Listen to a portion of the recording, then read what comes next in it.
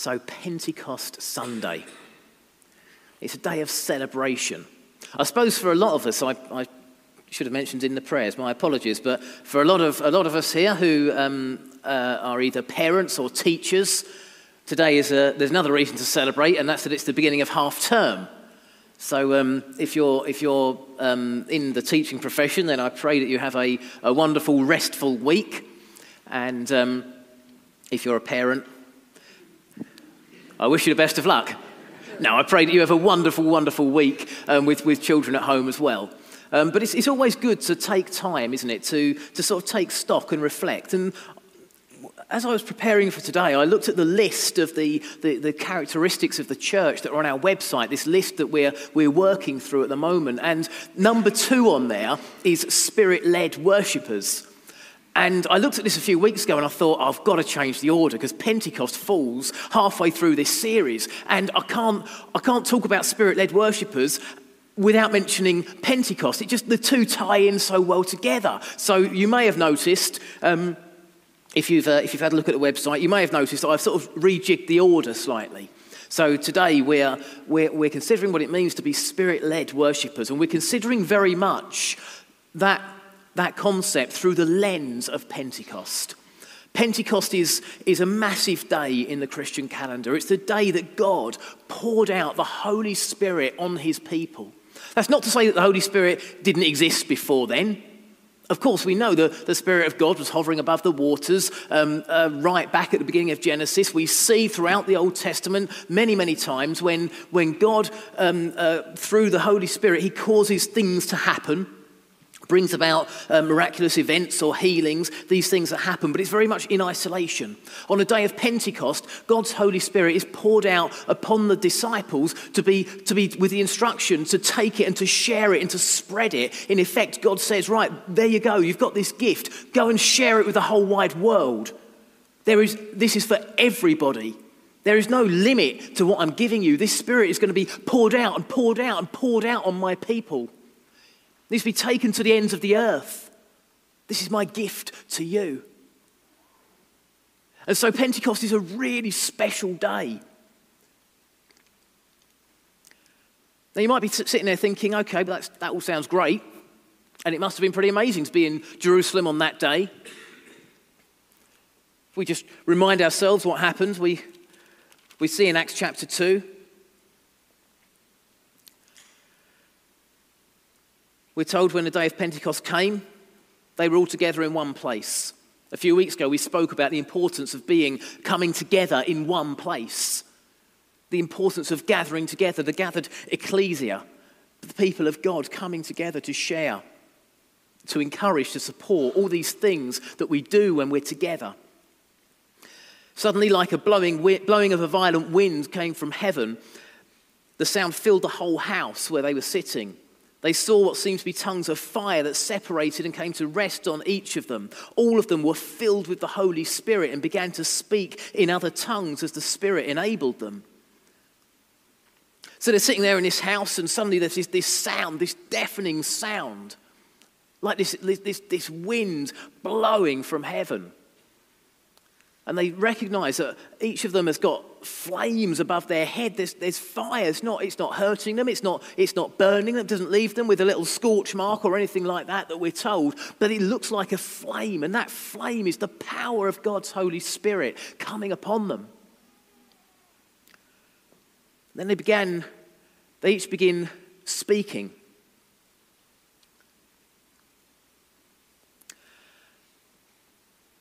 We're told they were staying in Jerusalem, God-fearing Jews from every nation under heaven.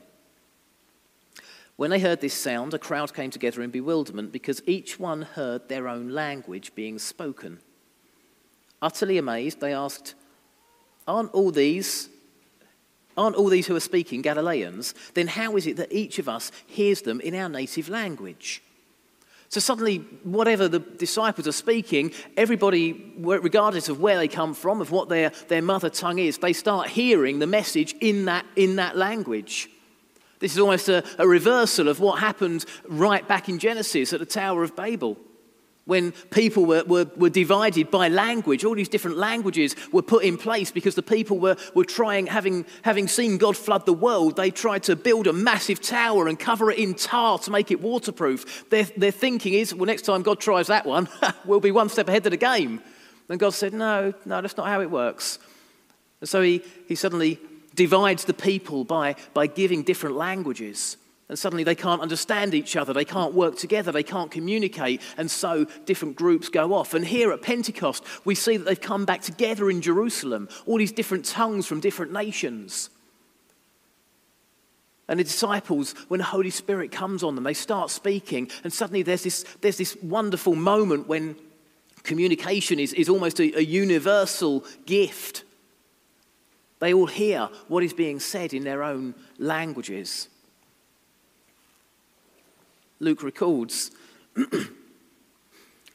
present that day, there were Parthians, Medes and Elamites, residents of Mesopotamia, Judea and Cappadocia, Pontus and Asia, Phrygia and Pamphylia, Egypt and the parts of Libya near Cyrene, visitors from Rome, both Jews and converts to Judaism, Cretans and Arabs. They all heard in their own language. Now, of course, an event like that doesn't go unnoticed. There was questions. And the main question that was asked by the people who were amazed and perplexed, Scripture tells us, they asked one another, what does this mean? What does this mean? You see, whenever we find ourselves in a situation where we have an opportunity to speak about our faith, where we've got an audience of people, there will always be someone there who is thinking, so what? What does this mean? What can I take from this? What should I understand? How should I interpret and receive this message, this information? This is why evangelism is so important, because it's never a waste of time. There is always someone who wants to ask the question, who has questions. But so often when we find ourselves with an audience of some sort and an opportunity to share the gospel, there is a louder voice than the one saying, what does this mean? Here, as Peter prepares to stand up to speak, there is another voice making fun of them, saying they've had too much wine. Evangelism is really difficult. We spoke a bit about this last week, because so often we fear ridicule. Well, that's nothing new. The disciples here on the day of Pentecost, with the flames above their heads, with the different languages coming out of their mouths, with the whole crowd amongst them, they were ridiculed. They've had too much wine. And often that voice in a crowd is the loudest voice. It's the most intimidating voice. It's the most threatening voice. Because that's the voice that is used to having people laugh along at the wisecracks. That's the voice of confidence. That's the voice that says, I've got life sussed, I don't need that. But it's also the voice that deep down says, if that's true, I'm in trouble. Because I'm actually quite insecure and vulnerable and uncomfortable with the life that I've led. I don't like the idea of a God who knows all about me, because I know all about me and I don't like it. So I put on this front, I put on this voice, and I will shout down anyone who tries to talk to me about a God. I don't need a God, I don't want a God. And they tend to be the loudest voice in any given situation. And on the day of Pentecost, they were almost the loudest voice, but thankfully Peter and the 11 stood up because they had heard the other voices saying, what does this mean?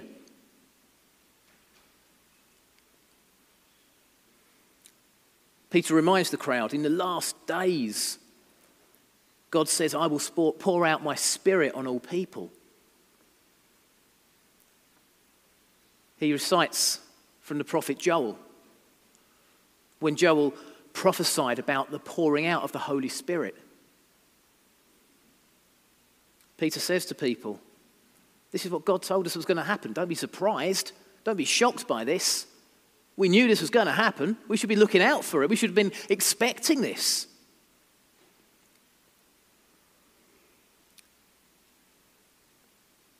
Peter goes on to talk about Jesus.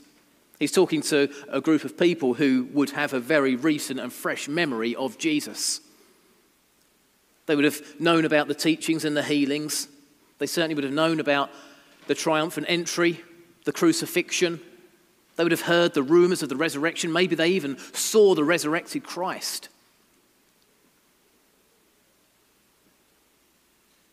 Verse 24, Peter says, God raised him from the dead, freeing him from the agony of death, because it was impossible for death to keep its hold on him. In other words, on the day of Pentecost, Peter's main thrust was pointing to the resurrected Jesus. You might think, well, why? Why didn't he say, hey, look, look, everyone's got flames above their heads, listen to the language we can talk, this is a miracle, God's doing this right now. He doesn't focus on the amazing events that are happening. Instead, he takes the opportunity to speak about the resurrected Jesus. And there's a reason for that. If we go back to Acts chapter 1, verse 8, Jesus says, you will receive power when the Holy Spirit comes on you. And you will be my witnesses in Jerusalem and in all Judea and Samaria and to the ends of the earth. The role of Pentecost was to equip the witnesses. It was to give power. That's the first thing Jesus says. You will receive power when the Holy Spirit comes on you. And you will be my witnesses in Jerusalem and in all Judea and Samaria and to the ends of the earth. What does it mean to be a witness? Well, to be a witness, it means that you've seen something. You've been present and you've seen something happen. I've never been called to give evidence as a witness in court. Some of you may have done. But you're asked to stand there and you're asked to share what you saw or heard. The first-hand explanation. It must be quite a difficult thing to be a witness. To have people questioning, scrutinizing what you're saying. Knowing that there's actually someone's life in the balance here. To be a witness carries great responsibility. To be a witness to something, to give testimony to something, you have to be absolutely certain of what you've seen.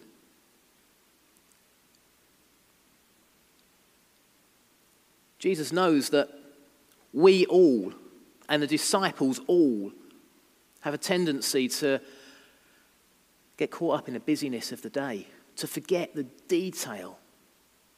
If I said to any one of you on Easter Sunday, what did you have for your main course, wherever you ate your meal?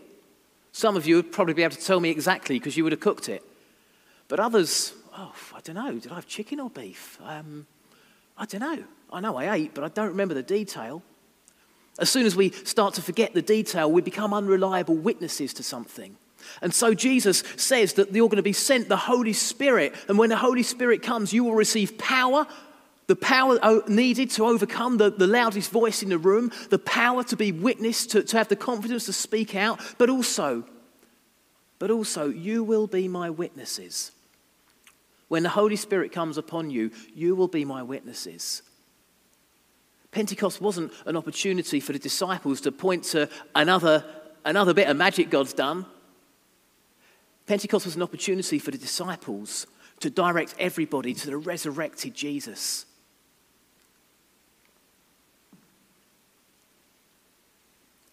This theme is continued.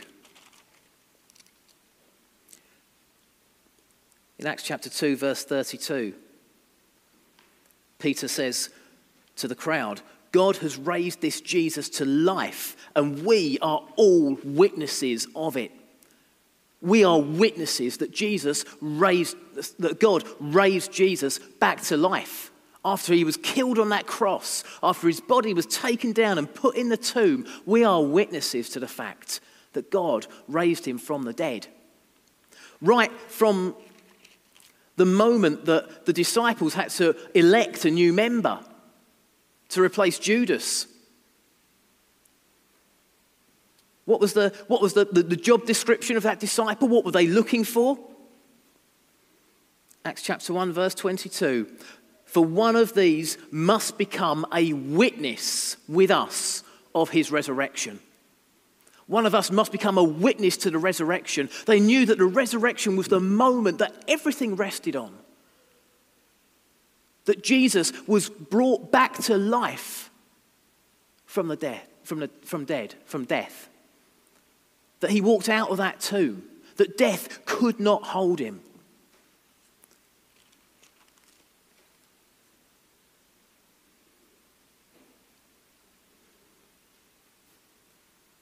Later on, after healing the lame beggar outside the temple who we spoke about a couple of weeks ago, Acts chapter 3, verse 15.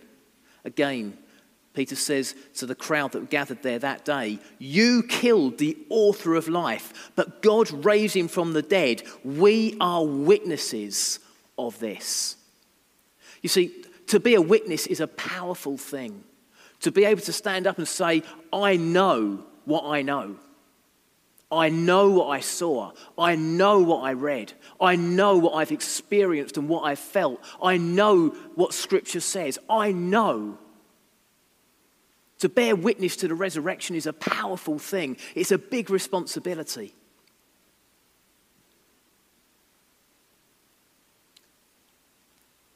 But of course, we don't all feel that power, do we? When we go out into the world, we can stand in the middle of the city centre and shout, Jesus is risen, Jesus is alive, hallelujah. Most people won't pay the slightest bit of attention. We won't feel like we've got power. We won't feel like we're witnesses to something special.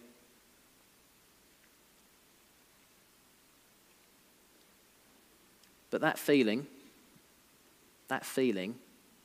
is of God. That might sound like a slightly odd thing to say. If we remind ourselves of Jesus' prayer in John chapter 17, Jesus says, "And now, Father, glorify me in your presence with the glory I had with you before the world began." Jesus recognizes he's fully God, but he was fully man as well. And being fully man, Jesus had those moments where he looks around and he knew that God can change the world. But when we are of the world, the power doesn't come from us. We can't command the power. Jesus prays that God will bring him back into the presence of the Father. And only there will he have the glory of God. You see, on the day of Pentecost, we weren't given crowns. On the day of Pentecost, we weren't given authority. On the day of Pentecost, we were given the Holy Spirit.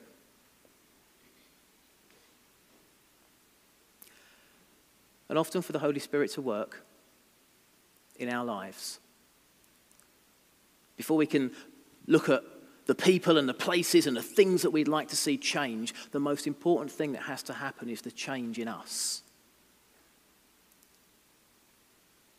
The power of the Holy Spirit can be released through us once any delusions of grandeur have been dropped from us. This is why in Philippians, when Paul is talking about Jesus, he says, in your relationships with one another, have the same mindset as Christ Jesus, who, being in very nature God, did not consider equality with God something to be used to his own advantage. Rather, he made himself nothing by taking the very nature of a servant, being made in human likeness, And being found in appearance as a man, he humbled himself by becoming obedient to death, even death on a cross.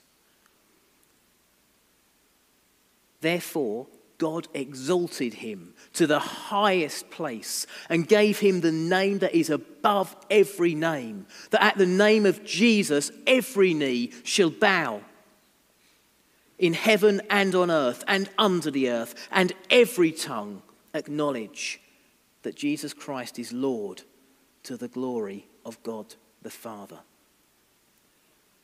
You see that link between humbling ourselves, emptying ourselves before God, being obedient to what God calls us to do. Jesus was obedient to death. We know in Gethsemane he didn't relish it.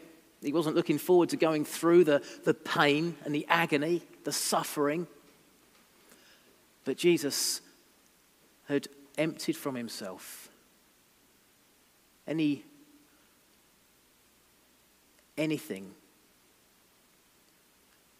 but the Holy Spirit, God's Spirit that was coming upon him at that moment.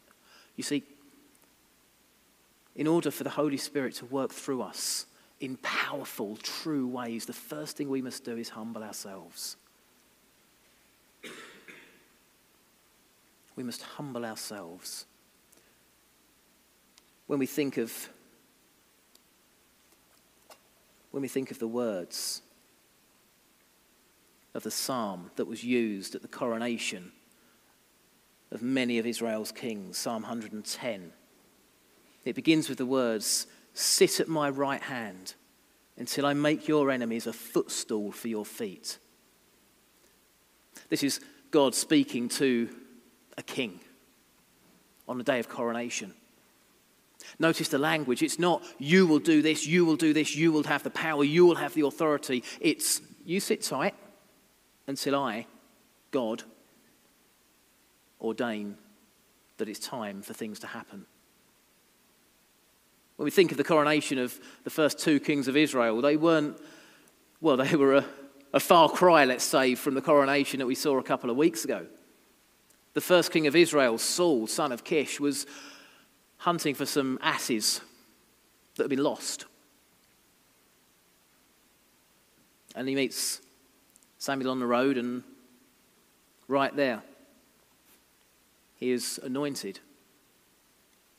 Is he a king? If he goes home and says to his brothers and his parents and his neighbours, "Hey, guess what, guys, I'm a king," he'll be laughed out of the house. Nothing's changed. But it has, because he's been coronated in the presence of God. But he has to go back with humility. He has to go back with patience. He has to go back with obedience. He has to carry on until the time is right for God to start using him. With King David, again, David, who became the great mighty warrior, the leader of so many people, this wonderful, wonderful leader. He's out looking after a flock of sheep. His brothers are one by one looked at and tested, and they're not the king God's looking for. And then finally this boy, we're not sure how old he was, but he wasn't old enough to be considered a man in the house. And he comes in and he's anointed. In the eyes of the world, he is no king. But God says, you just sit quietly at my right hand until I make your enemies a footstool for your feet.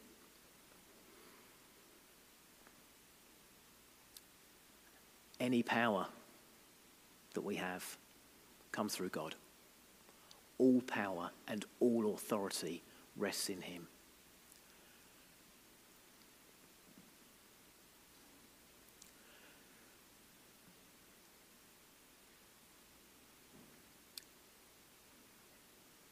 It's interesting, isn't it? We sort of have a habit in church sometimes of saying things that aren't true. It's a very Serious faces to that comment. I understand that. But it's true, isn't it? We throw statements around that aren't always true. We become familiar with them and we think there's a truth, but when we stop and actually consider, we talk about being raised with Christ to sit at God's right hand. Where? Really, it will happen, but right now I'm still here. I'm not sitting at God's right hand. I'm out in the world and I'm getting battered and I'm getting knocked from one situation to another, and I feel like I'm struggling sometimes. Other times I feel like I'm on cloud nine,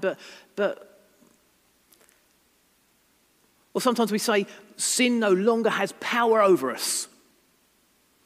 If that's true, then why do we need to come and ask for forgiveness every week? Sin is here. We do suffer from sin. We do still have sin in us. It does still have power over us. Or sometimes we say, Christ has broken down the walls of hostility. Brilliant, love that one. Well, if that was true, then you wouldn't go through every town and village in the country and see all these different denominations and churches, because the majority of them have come from splits and bad blood and people falling out with each other. There is still hostility. You see, what I'm saying is, we still have work to do for Jesus to be truly Lord of our life. The Holy Spirit is in us and around us, but that doesn't mean that we are perfect yet. It doesn't mean that we don't make mistakes. We need to keep working to make Jesus Lord of our life. We need the Holy Spirit in us. We need to humble ourselves. But maybe, I just want to share a reflection that I've been struggling with this week a bit. Jesus is Lord of my life, yes. I aspire to reach standards that I know are beyond me. But as a minister, you often find yourself dealing with death. And for a lot of people, rather than starting with Jesus being the Lord of our lives, we need to understand that Jesus is also Lord of death. In my very first church, there was a lady who one day contacted late on a Sunday night, I think it was about 9 o'clock, and she said, my mother is very, very ill. She's been given hours to live. They say she's not going to make it till morning. And she said, can some people gather together to pray? And so we all, I say all of us, there was about half the church turned up, and we gathered and we prayed and prayed and prayed. And I remember sitting there, and people were coming in their slippers, because it was late at night, and there was one lady who I thought, she looked quite elderly. I thought, I don't recognise her. And then when she started speaking, I suddenly thought, my goodness, I know exactly who you are, but I've never seen you without makeup on before. She said, I was just about to get into bed, and I saw the email, and I thought, no, I'll go. And I thought, bless you for that. And suddenly we were there. We weren't making tea and coffee. We weren't worrying about microphones. We weren't worrying about sermons or anything. We were just praying. And we prayed and we prayed and we prayed. The next morning, the lady went to see her mother, and she found her sitting up in bed. And she said, Mum, what's going on? And the response was, I don't know. I ordered a bacon sandwich an hour ago and nothing's turned up. And she said, no, Mum, I didn't think you'd be here. And she spoke to the medical staff, and they said, can't explain it, can't explain it. Of course, the church were absolutely sky high. It was fantastic. There'd been this response. A short while later, there was a man called Russell, and one day he got up in the morning and went to a doctor's appointment and found that death was approaching. He had a tumour. And he shared the news. And as a church, we surrounded him. We held the door shut against death. We were praying for him. We were supporting him and his wife. He had been a minister, lovely guy, and he was just the a font of wisdom and knowledge and just a wonderful man to be with. And you thought, no, this can't happen. And so we prayed and we prayed and we prayed, and he went through a course of treatment and he got through it. Fantastic, brilliant. But then I remember speaking with this man, and he, having gone through treatment, he said, I don't want to do that again. That was unpleasant, and I can't face that again.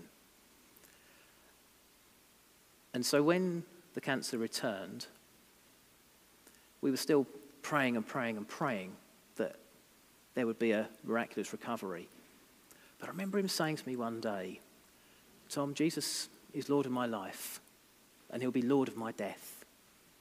Don't fear death.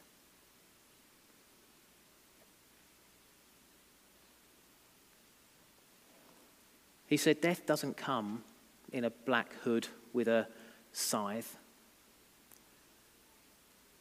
Death comes with an angel from God, with peace and love. And I'm looking forward to that angel taking me.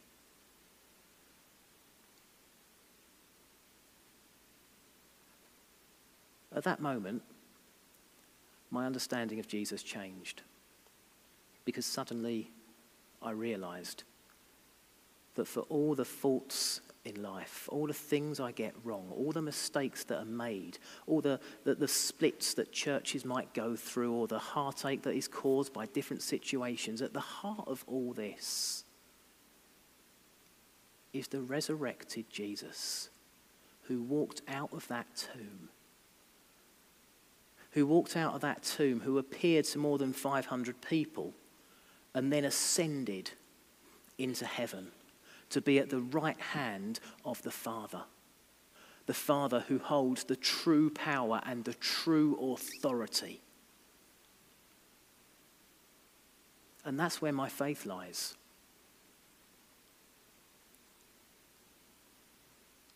And that power is put into the world in the form of the Holy Spirit.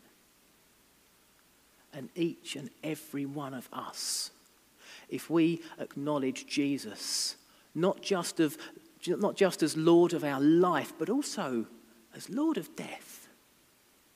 Death is the biggest fear that most people have. But if we can take out that fear, we take out that fear because we know that we worship a God. We're in the presence of the Spirit of a God who has authority over death. Death could not hold Jesus in the grave. Jesus rose from the grave. And on the day of Pentecost, Peter directed people to the resurrected Christ. He said, we don't need to fear death anymore, because if we follow Jesus, if we give him our heart, then there is nothing in this world for us to fear.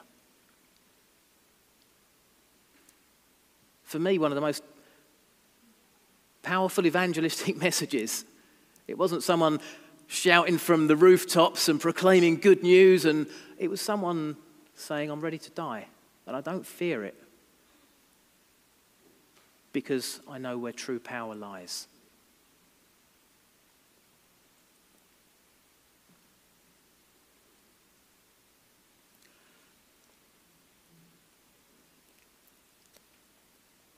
On the day of Pentecost, as the Holy Spirit was poured out, amazing acts of worship took place. 3,000 people gave their lives to follow the resurrected Christ. They recognized the power that Jesus had exercised over death itself. They recognized that he was and is King of Kings and Lord of Lords. There is nothing more powerful than that. Now you might be thinking, what's all this got to do with worship?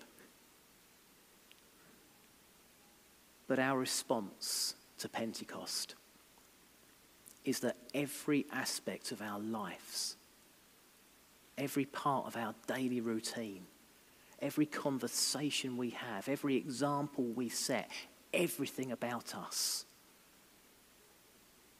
can be given as an offering of obedience, humbling ourselves before God, taking out our self-interest, taking out our hurt, choosing not to take offense, but instead just remembering that everything we are, everything we do, everything we know comes from the power and the presence of God. If we live lives in that attitude, then we will be indeed true, spirit-led worshippers. Not just when we sing songs on a Sunday morning, but in everything we do. And that's the power of the day of Pentecost.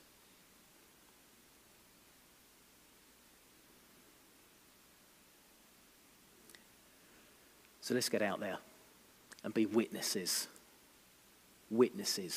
to the resurrected Christ and the one who holds the true power and authority. Let's pray.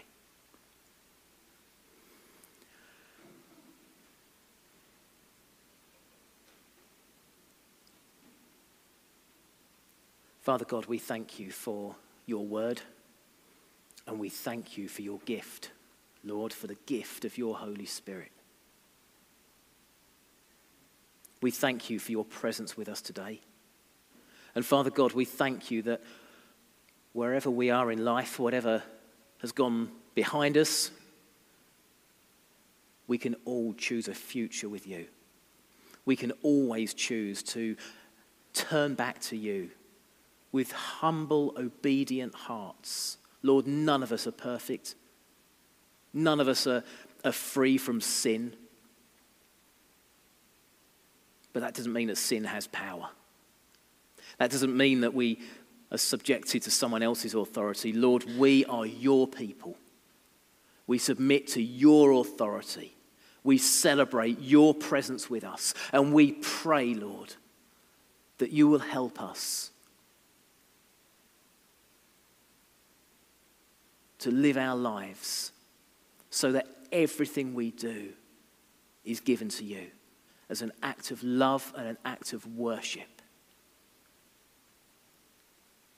Father, as we go out into the world this week, whether we're enjoying some respite at half term, whether we're enjoying the company of our children, whether we're spending time with friends and family, or whether we're simply at work and it's just a normal working week, Father, whatever we are doing, may we know your presence. May we know your Holy Spirit in us and around us in every moment. May we be aware, Lord, that we are witnesses to something amazing. The resurrected Jesus, who promised and who delivered on that promise.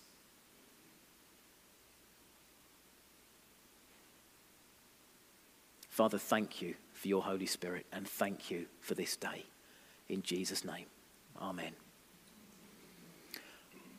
Amen. Let's close together by worshipping God.